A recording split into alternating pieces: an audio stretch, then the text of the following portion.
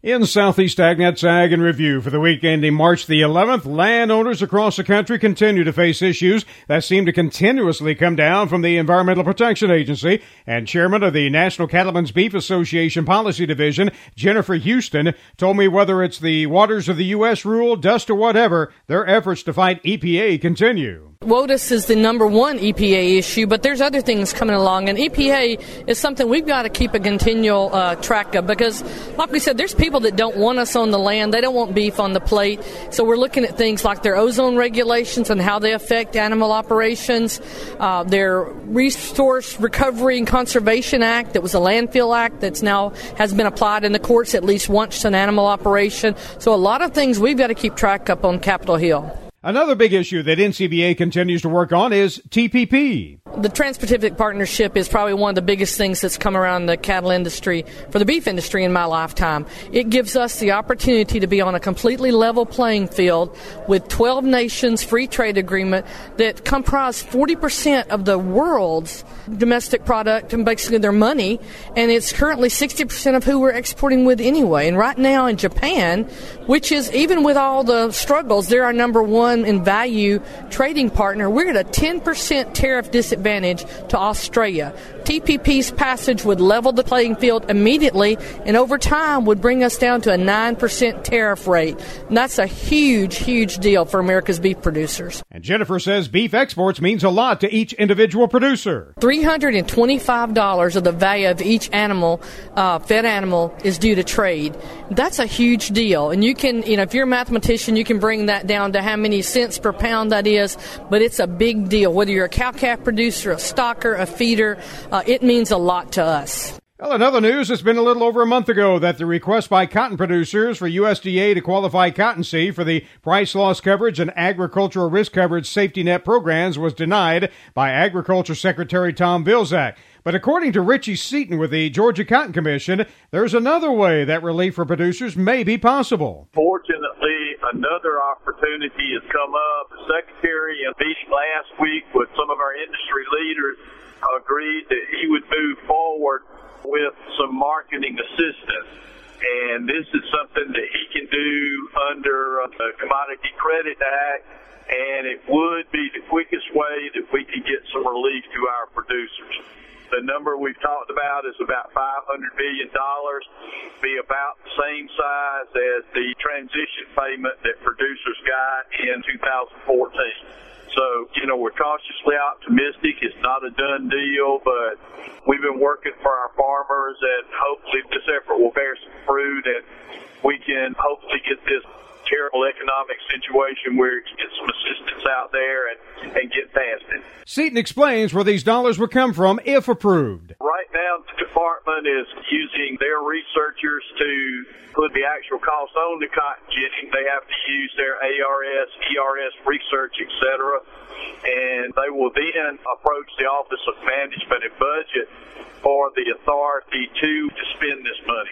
And Seaton wants producers to know efforts continue to hopefully provide some relief. Our message has been that we're certainly experiencing horrible price situation due to trade distorting practices by China and India. We're also very concerned that we could start losing infrastructure.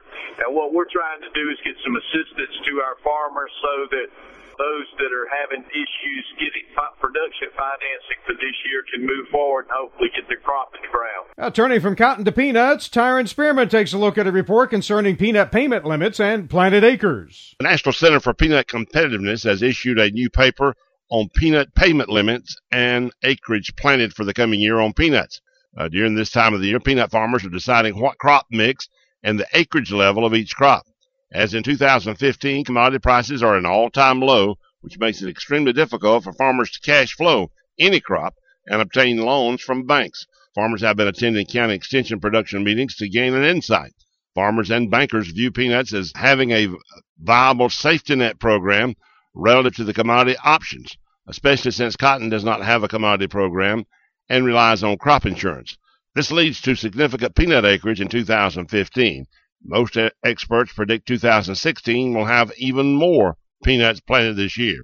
Recently, they talked about the PLC program, that's the Price Loss Coverage Program, For the 2015 crop, USDA has provided an estimate for the national season average price for peanuts, which bases the payment for the PLC. They say $366 a ton would be an average this coming year. Well, if that's the case, the PLC payment will be $169 on a base ton. The current national season average, as of August the 1st through February the 6th, is $383 per ton on peanuts. This translates to a projected PLC payment of $152 on the base ton. I'm Tyron Spearman for Southeast AgNet. Saturday, March 12th is National Plant a Flower Day, and Kathy Isom says this is why you want to get your green thumb on this weekend and head to the garden. March 12th is not just another Saturday, it's National Plant a Flower Day. Each year, this day is dedicated to planting flowers and looking forward to the spring season. And if you can't get it all done on Saturday, you'll get an extra hour of sunlight on Sunday when we spring forward for daylight saving time. Flower gardening has become a hobby to many, many young and old, and National Plant a Flower Day is the perfect start to the new season each year. It's good to know the zone you live in to determine which flowers grow as perennials, those that grow back every year in your area, and which are considered annuals, those that require planting every year. To find out more, check out the USDA site for hardiness zones. Sow some seeds, bulbs, or plant and nurture those blossoms into a brilliant blaze for the whole neighborhood to enjoy. And if you want to share to the world, use the hashtag #PlantAFlowerDay to post on social media. I'm Kathy Isom, Southeast AgNet. And to wrap up this week's podcast, Everett Grinder talks about farmers and the upcoming election. You know, agriculture has a lot at stake when it comes to presidential elections. Farmers are just as concerned about who the next president will be as anybody else. But so far, something has been overlooked in all this campaigning. 34 U.S. Senate seats will be up for grabs. That's not all. All 435 House members will have to be reelected. Nobody in America has more at stake here than farmers.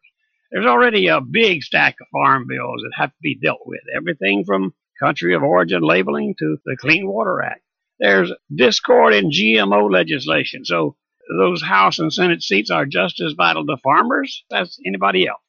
Now consider this. In the presidential election year, most efforts will be to get yourself reelected, won't it?